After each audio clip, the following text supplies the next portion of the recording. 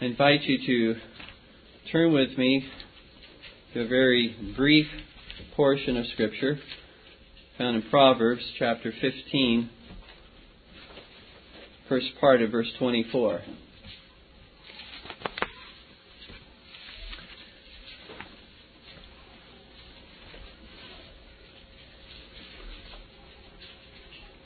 The way of life is above to the wise, that he may depart from hell beneath.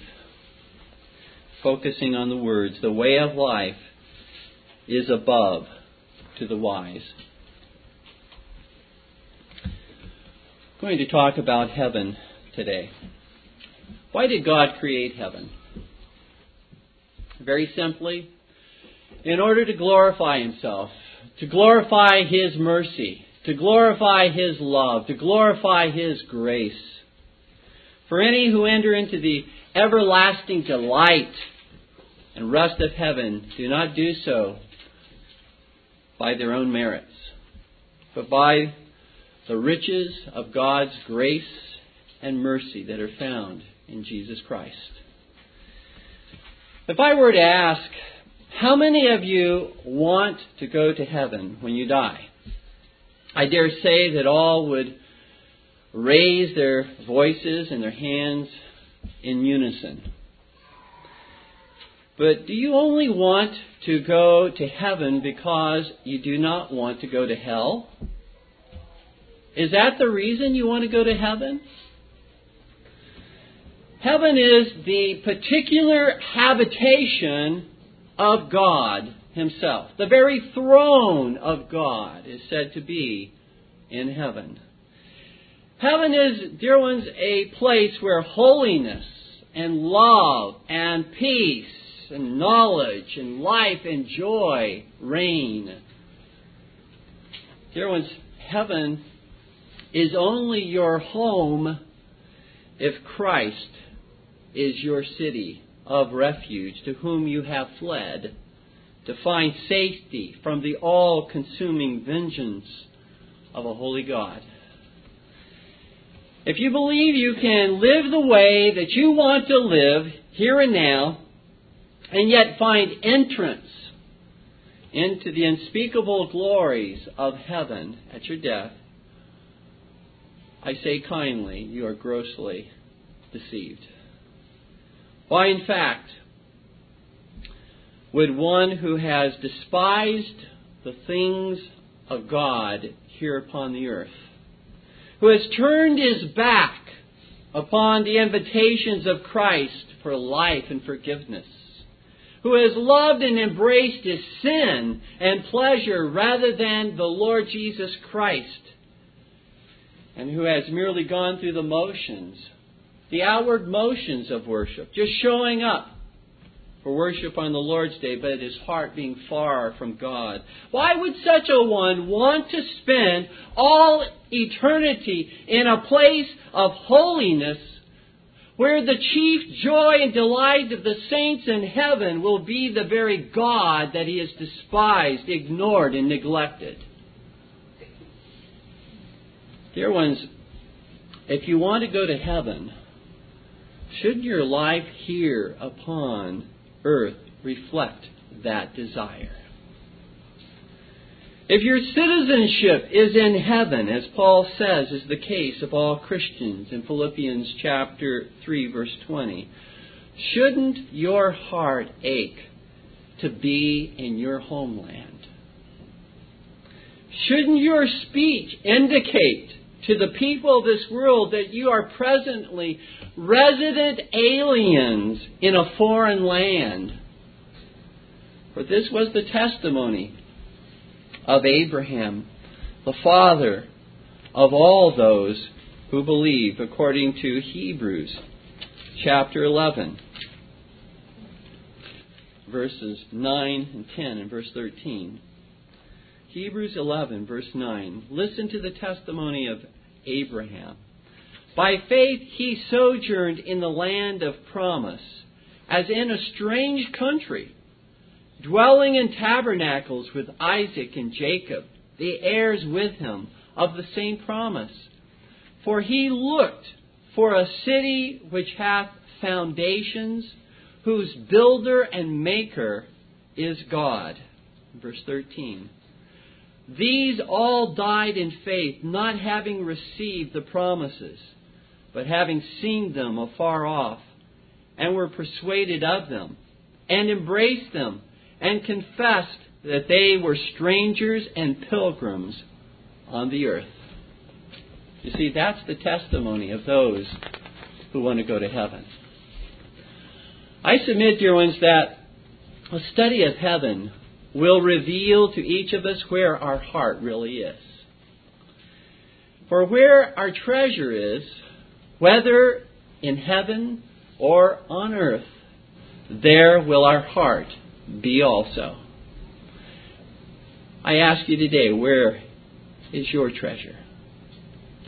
Is your chief treasure in loved ones, pleasures of this life, work, riches, or education?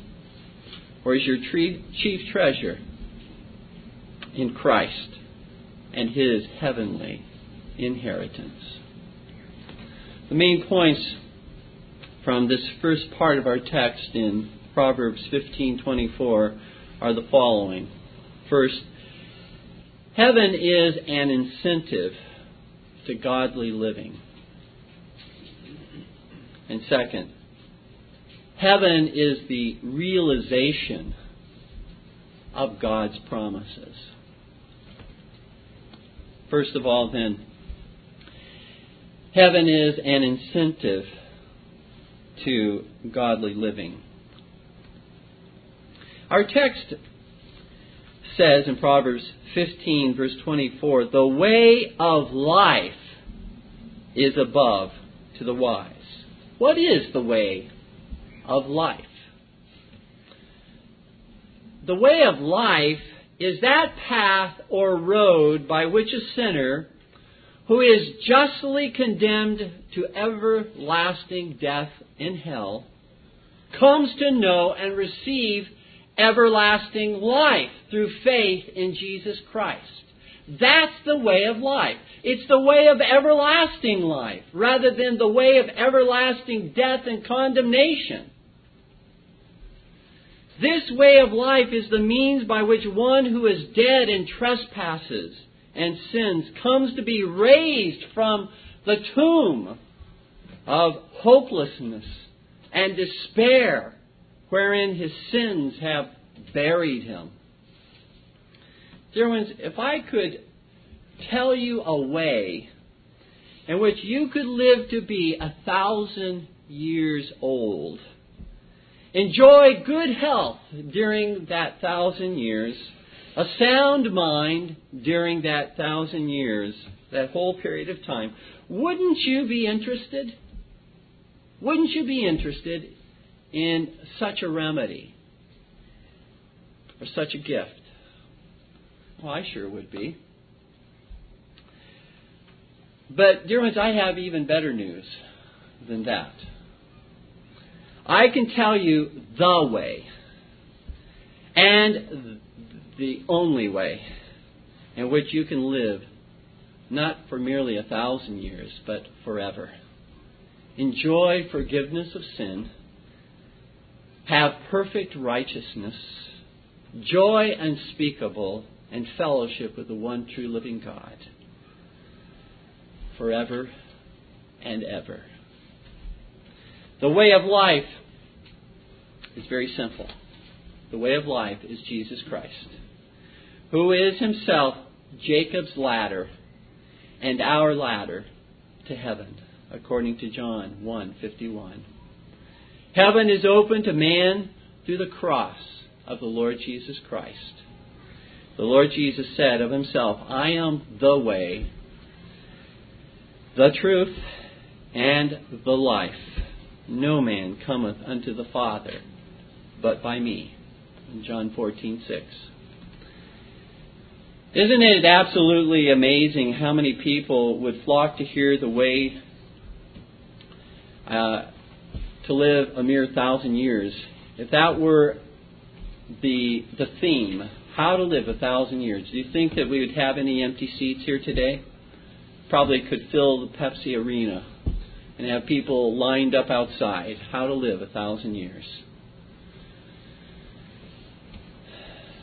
But how few would come to hear how to live forever. How to live forever in the new heaven and in the new earth. Let us not be deceived, dear ones, into thinking that this way of life is broad, and we'll find many walking on it. For the Lord Jesus has stated ever so clearly that the broad way, which most people in this world travel, is a very inclusive and comfortable way in which to walk, wherein people may believe whatever they want to believe and live the way that they want to live. That's the broad way. But this way that leads to everlasting torment, this way that I've just described, is the way that leads to everlasting torment in hell, that broad way. It is, however, the narrow way revealed by Christ in the gospel alone, which Jesus says few people, relatively speaking, compared to the many that walk the other way, relatively few people, by comparison, find that way which leads to everlasting life and joy in heaven above. This narrow way which leads to heaven, dear ones, is a way of holiness. For, dear ones, heaven is a holy place where no sin exists. Why would one who wants to live according to his own pleasures and desires here upon the earth want to live in heaven where only the will and pleasure of God is done? How could one who despises a holy life here upon earth find any joy in heaven where only holiness reigns? This narrow way of Christ is indeed exclusive. It's exclusive. Let no one tell you anything different. It is exclusive. It is God's way and not your way or my way. The narrow way of Christ, dear ones, is uncomfortable. We must painfully crucify our sinful desires, not indulge them. We must take up our cross daily and follow Christ. But in the end, there is life and peace and a joy to which nothing on earth can be compared. Note secondly about this way of life that it is above to the wise. It is above to the wise. It is not beneath in hell. It is above in heaven. There is the final destiny of all who walk the way of life, found only in Jesus Christ, in heaven above. But although this way of life in Christ begins while we are here upon the earth, the way of life leads to heaven above and is set before us by God as the promised land to which we travel. Dear ones, even as Israel, you recall from your knowledge of the Old Testament, Israel lived after being delivered from Egypt, lived in temporary tents, and moved from location to location while in the wilderness. So we do likewise while here on earth, in our temporary homes, in temporary bodies. And while Israel endured the trials of the wilderness, she was yet to look to the land of promise across the Jordan, which God had made for her, at which time her temporary tents and wilderness wanderings would finally come to an end. So we are to do likewise, even now, dear ones, as aliens and pilgrims in this world in which we live. We are to look forward to the heavenly land of promise, whose builder and maker is God. An unspeakable place of glory where we will cease to be aliens and foreigners, cease to live in temporary dwellings and homes, and will take up an everlasting residence of joy, never to be moved again. In other words, the Lord has set heaven before us as a reward, just as He set the promised land before Israel as a reward, which was to motivate Israel and is to motivate us to walk in the way of life while we are here yet upon the earth. Dear ones, it is very common for us to work very hard when we know that there is a reward that awaits us. Children, you will ordinarily apply yourselves to your work very, very diligently when you are promised a special reward or privilege at the end of accomplishing that particular task, that project.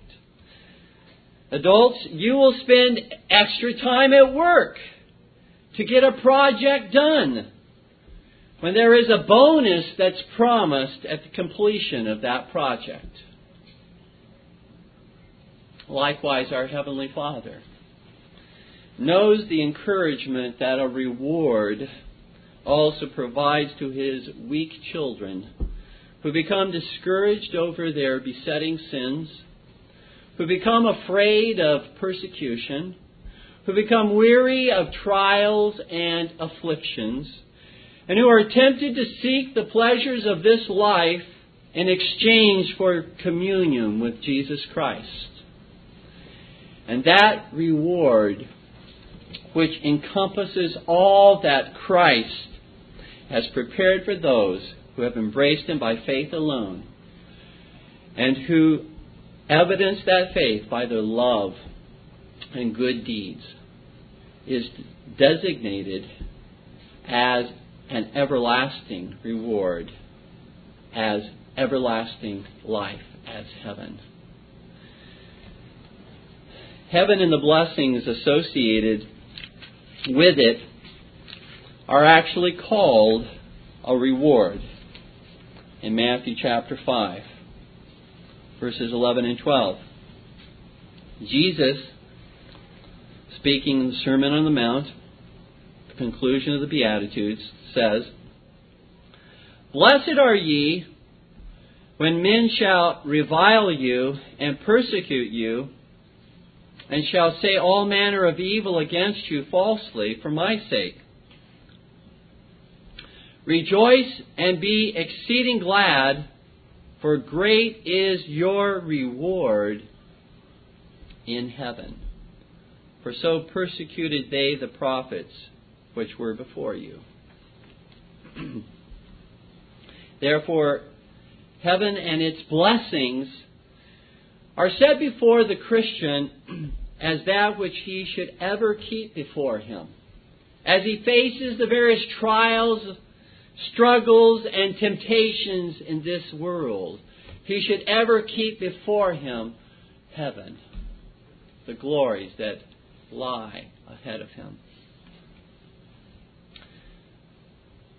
Let me ask you a question.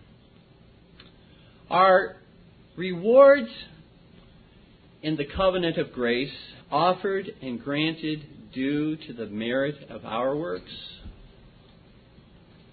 Absolutely not. Listen closely. If a child does precisely what his father commands him to do, the child, by his obedience, does not obligate the father to give him anything. For the child has only done that which the child was supposed to do. That is to obey his parents, to obey his father. Ephesians 6:1 says, "Children, obey your parents in the Lord, for this is right." Whether there is any reward or not, that's the right thing to do.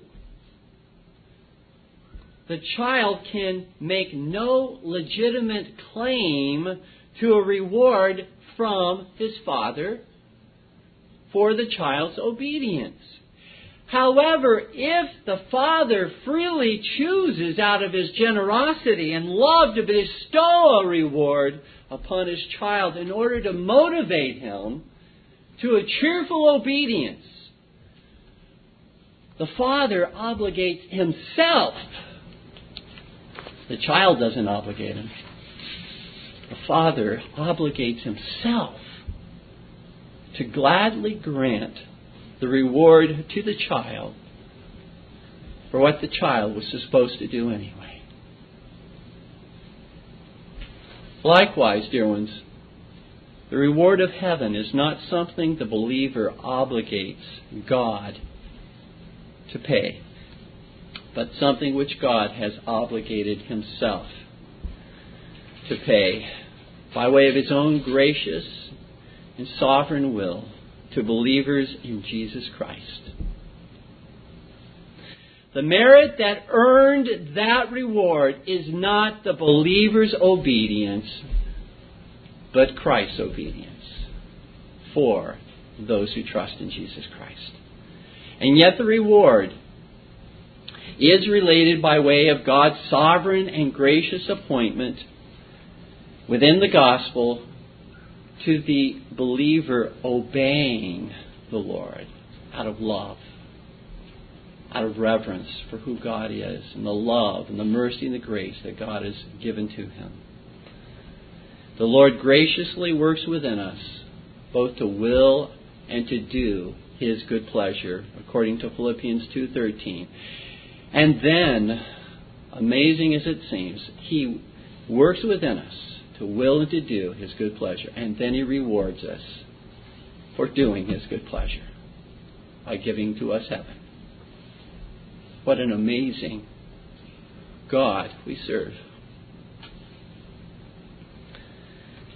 It is important to keep in mind that we are not rewarded, quote, on account of our works, but rather we are rewarded, quote, according to our works, as we see in Matthew chapter 16, verse 27,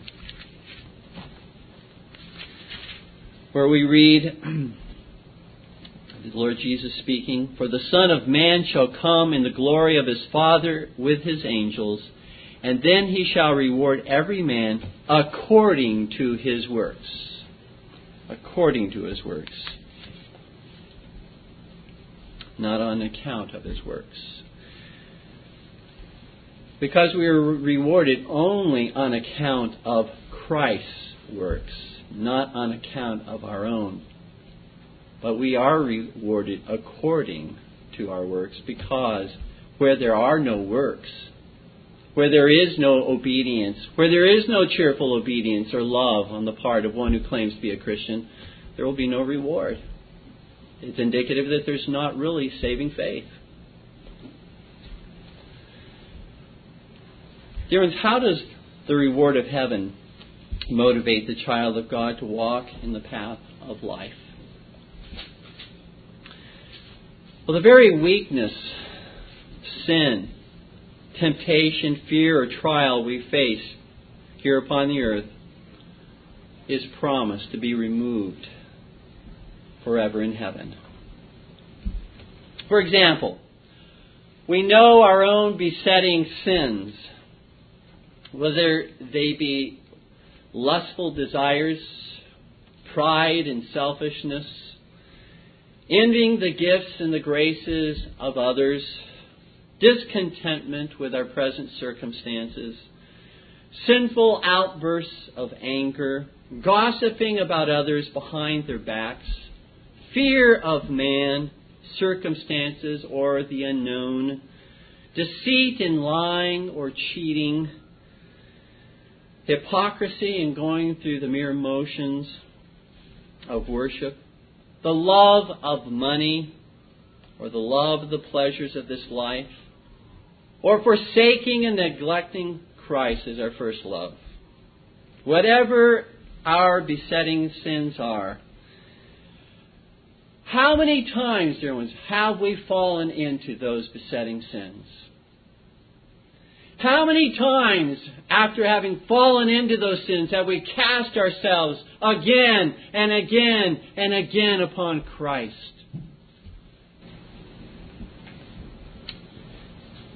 And sought His forgiveness through faith in Christ, just to fall again into those besetting sins.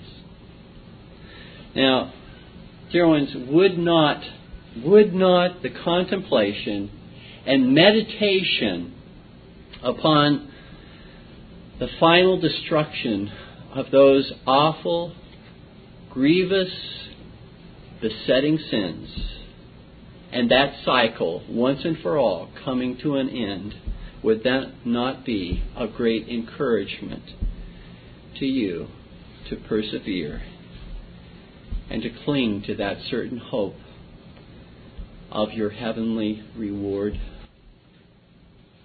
Will not the holiness of your heavenly home, dear ones, work within you a greater desire to be holy here upon the earth?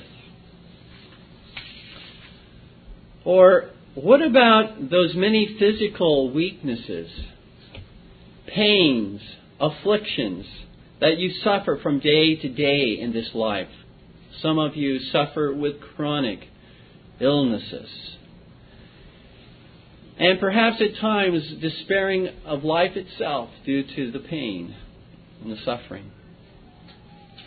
Would not the certain reward of heaven bring comfort and consolation to you that there's coming a time in which all physical suffering will be forgotten and remembered no more, because God will transform these corruptible bodies into incorruptible bodies, incapable of suffering the slightest pain ever again?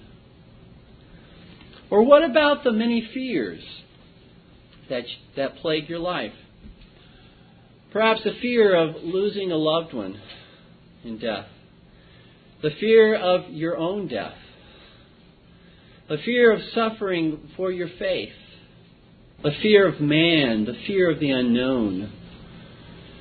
Again, taking the time to spend in glorious contemplation of heaven, where you will never have the slightest hint of fear again.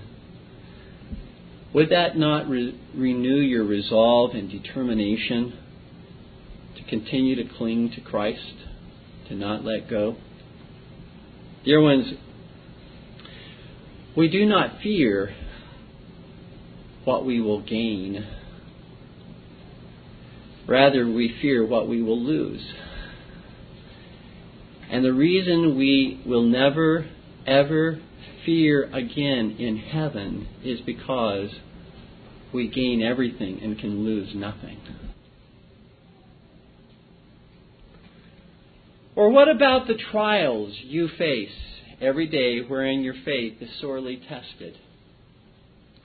They may not even be very big trials when compared to the trials that other people are going through. But the constant wear and tear upon your spiritual and emotional stability is wearisome to the point of collapse and exhaustion. You might even feel ashamed that such trials test your faith to such a degree of anxiety. Would it not be a great encouragement to you to reflect upon the fact that in heaven, faith will give way to sight? There will be no trials of faith any longer, for there will be no trials in heaven, and there will be no faith needed in the promises of God, because we will have all of the promises of God then. we'll fully realize all of the promises of God then. Or what about the loneliness that you face in this life? At times the loneliness is so overwhelming and painful that you do not even want to go on living. Oh dear one, the fellowship and communion in heaven will never be broken. No one there will ever be isolated from perfect fellowship with Christ, with the elect angels, or with the glorified saints of all ages. Will not suffering a few years of loneliness here upon the earth, if God so wills it and so ordains it, be worth the unbroken communion of God and the saints forever and ever? This, dear ones, is how the reward of heaven motivates the Christian to walk in the way of life while he or she is still here upon the earth. Finally, the second, final, last point. Heaven is the realization of God's promises. Why is the way of life above to the wise? Because heaven is, dear ones, the realization and perfection of all of God's promises made to His beloved children. Under this main point, I would like to answer some questions that are often asked about the realization of heaven. First question, what will heaven be like? Well, the glory and happiness of heaven cannot be expressed in mere human words, as we see from the testimony of the Apostle Paul, who had a glimpse of heaven. In 2 Corinthians chapter 12, verse 4, there the Apostle Paul says, speaking of himself, how that he was caught up into paradise and heard unspeakable words, which it is not lawful for a man to utter. How do you explain a place so full of holiness and righteousness, so complete in joy and happiness, so perfect in peace and security, so abounding in fellowship and communion, that anything to which you might try to compare it using mere human words would only seem to detract from the glory of that place, only scratch the surface. Paul said in 1 Corinthians 2:9, "Eye hath not seen, nor ear heard, neither have entered into the heart of man the things which God hath prepared for them that love Him." There's no way to describe it. Nevertheless, what God has revealed to us in His Word about heaven makes earthly pleasures a fading and flickering match in comparison to the glory of the noonday sun. God does give us some descriptions of the new heaven and new earth in Revelation chapter 21, verses 2 through 4. Listen to these words as given by the Apostle John through the revelation of the Lord Jesus Christ.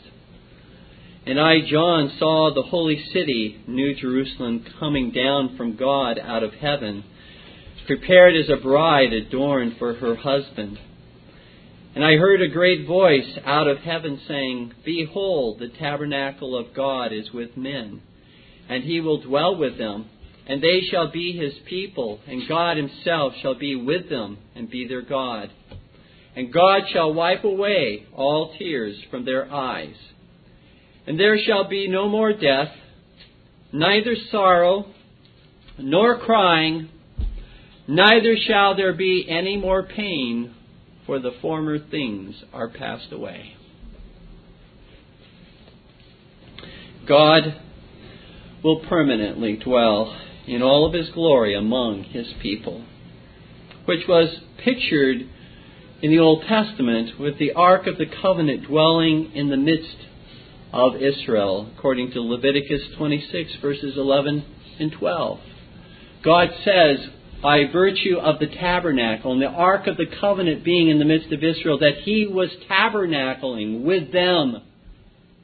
This was a picture of the new heaven and the new earth, where the Lord would in all of His glory dwell in the midst of His people.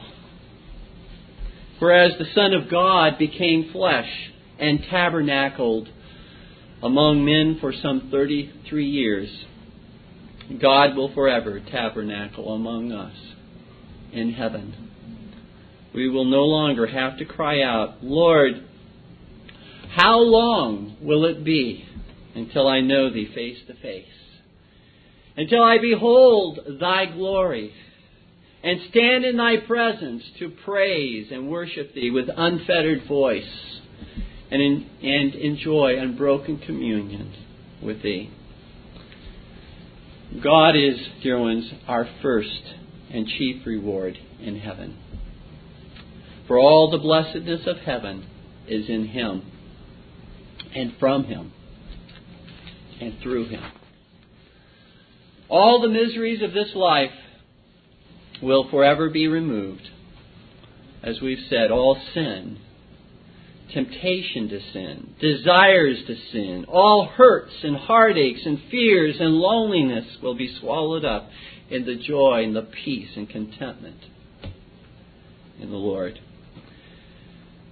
If we have, dear ones, the capacity to enjoy to some degree by God's grace that which God has created in this world amidst all the misery that surrounds us, what will be our capacity to enjoy the eternal glories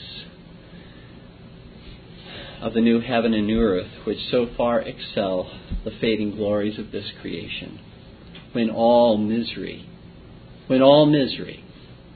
is abolished?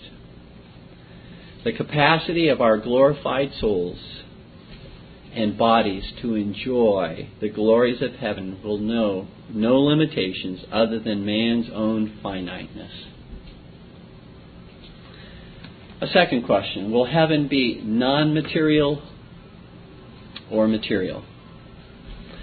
Well, dear ones, heaven is not a state of the mind, but it's a place above earth, as we read in our text. The way of life is above to the wise.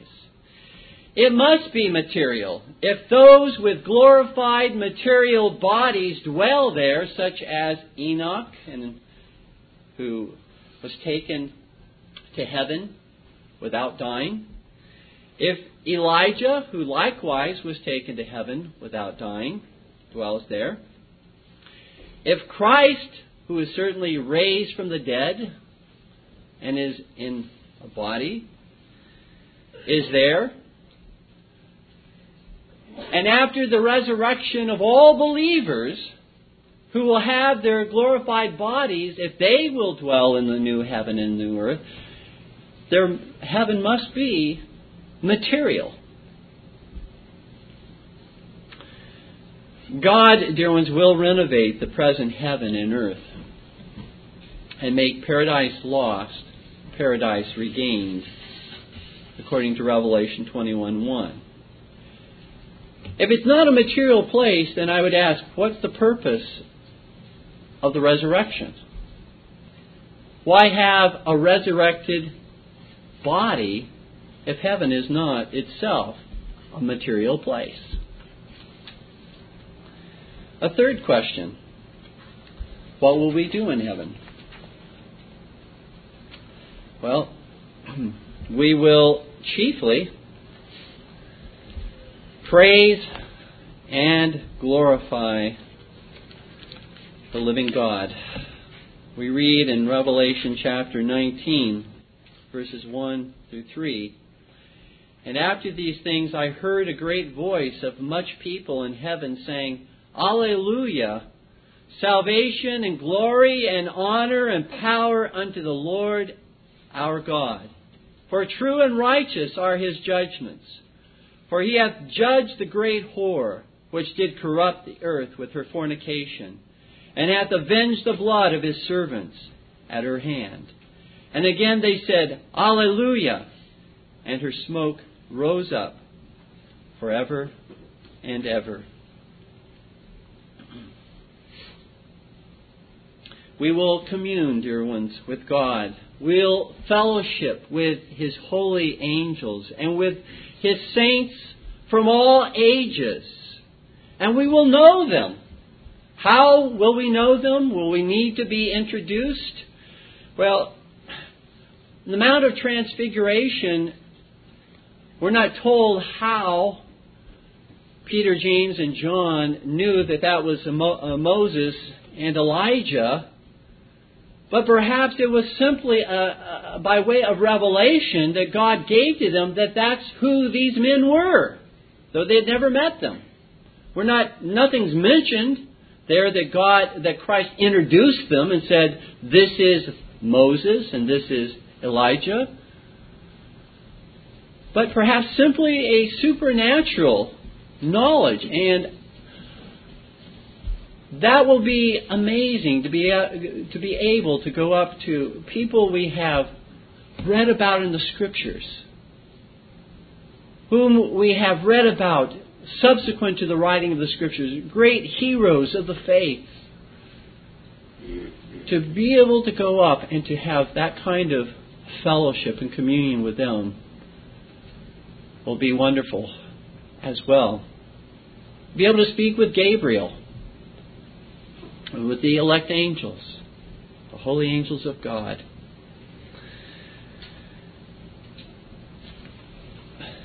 Heaven isn't going to be a boring place.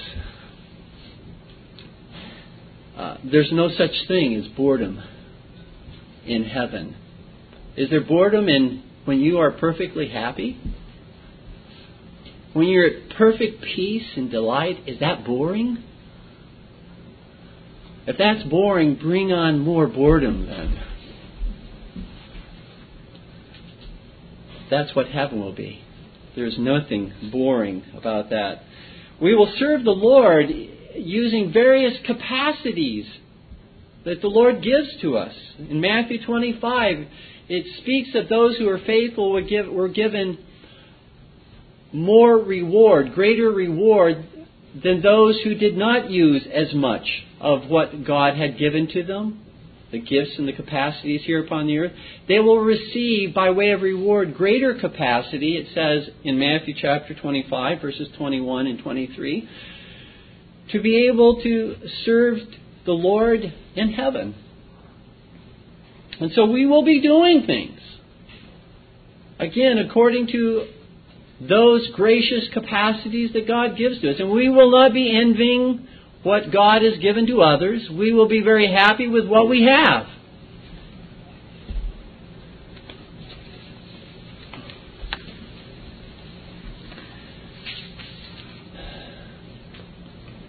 Finally, it would appear that those who receive such rewards in heaven cast them all before the Lord, acknowledging that it is God who is to be glorified for such rewards so graciously bestowed upon them, rather than exalting in themselves. They will take their crowns and they will cast them before the Lord their God, saying, it's not me, it's not me, it's all of God from beginning to end. In closing, dear ones, I submit that if we were to spend 15 minutes a day from our very busy days, from our days that are filled with much anxiety and stress, and we were to reflect upon and meditate upon the glories of heaven the rewards which the Lord has prepared for those who love Him, it would likely transform and change our day. I submit that if we would reflect upon the reward of heaven in the midst of our weaknesses, and our sins, and our temptations, our fears and trials, illnesses, I believe our lives would be changed. I submit that if we were even to reflect upon the reward of heaven when we succeed, and when we prosper, and when we gain in this life, it would turn all pride at our own attainments into humility before the Lord. Remember, dear ones, Israel, that whole generation of Israel that did not enter into the promised land, did not enter because they did not believe. Though the promises were made to them, they did not lay hold of the promises by faith, and they perished in the wilderness. They had the true religion. They had the pure worship of God. They had God's covenant. They had the presence of God in their midst. They had faithful ministers of God. They had the gospel of salvation preached unto them.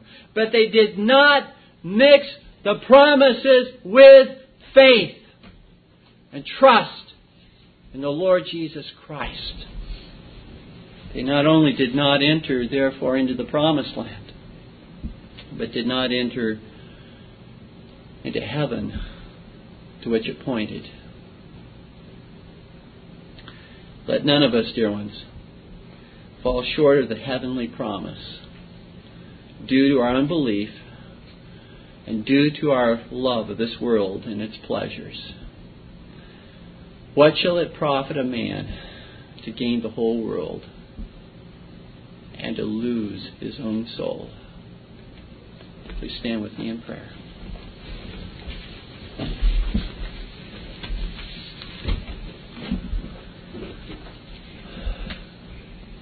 Our gracious God and Father, we do praise Thee and thank Thee that Thou hast set before us the way of life, a way of life which is above, that we might depart from hell which is beneath. We pray, our God, that Thou would fill our thoughts, O God, with the glories of heaven. Fill our thoughts, O Lord, with the love that is in heaven, the peace that's in heaven, the purity that's in heaven, the unity that is in heaven. Fill our thoughts, O God, with the worship of Thee that is in heaven. O Lord, our worship of Thee may begin even now to faintly reflect that worship which we, O Father, will offer to Thee forever and ever. We thank Thee, Father, Son, and Holy Ghost, for opening our minds, giving to us faith to lay hold of the promise today. May we not be like the people of Israel of old, who hear the promise but do not receive that promise by faith, who hear the gospel preached, who bear witness through the gospel that Jesus Christ and His righteousness alone is that which merits heaven. But we, O God, take no steps at all to lay hold of that righteousness, to make that righteousness our own through faith. We pray, our Father, that Thou would forgive us for acting as though this world were our home, rather than heaven being our home. We pray, our Lord and our God, that Thou would encourage our hearts today, faint as they may be, weak, discouraged, downtrodden, broken-hearted. Lord, we pray that Thou would lift us up, that we may behold the glories which Thou hast prepared for us, that heavenly reward. We pray through Christ our Savior. Amen. This Reformation audio track is a production of Stillwater's Revival Books. You are welcome to make copies and give them to those in need. SWRB makes thousands of classic Reformation resources available, free and for sale, in audio, video, and printed formats. It is likely that the sermon or book that you just listened to is also available on cassette or video, or as a printed book or booklet. Our many free resources, as well as our complete mail-order catalog, containing thousands of classic and contemporary Puritan and Reformed books, tapes, and videos at great discounts, is on the web at www.swrb.com. We can also be reached by email at swrb@swrb.com, by phone at 780-450-3730, by fax at 780-468-1096, or by mail at 4710-37A Avenue, Edmonton, that's Edmonton, Alberta, abbreviated capital A, capital B, Canada, T6L3T5. You may also request a free printed catalog. And remember that John Calvin, in defending the Reformation's regulative principle of worship, or what is sometimes called the scriptural law of worship, commenting on the words of God, "Which I commanded them not, neither came into my heart," from his commentary on Jeremiah 7:31, writes, "God here cuts off from men every occasion for making evasions, since he condemns by this one phrase, 'I have not commanded them,' whatever the Jews devised. There is then no other argument needed to condemn superstitions than that they are not commanded by God. For when men allow themselves to worship God according to their own fancies, and attend not to his commands, they pervert true religion. And if this principle was adopted by the Papists, all those fictitious modes of worship in which they absurdly exercise themselves would fall to the ground. It is indeed a horrible thing for the Papists to seek to discharge their duties towards God by performing their own superstitions. There is an immense number of them, as it is well known, and as it manifestly appears. Were they to admit this principle, that we cannot rightly worship God except by obeying his word, they would be delivered from their deep abyss of error.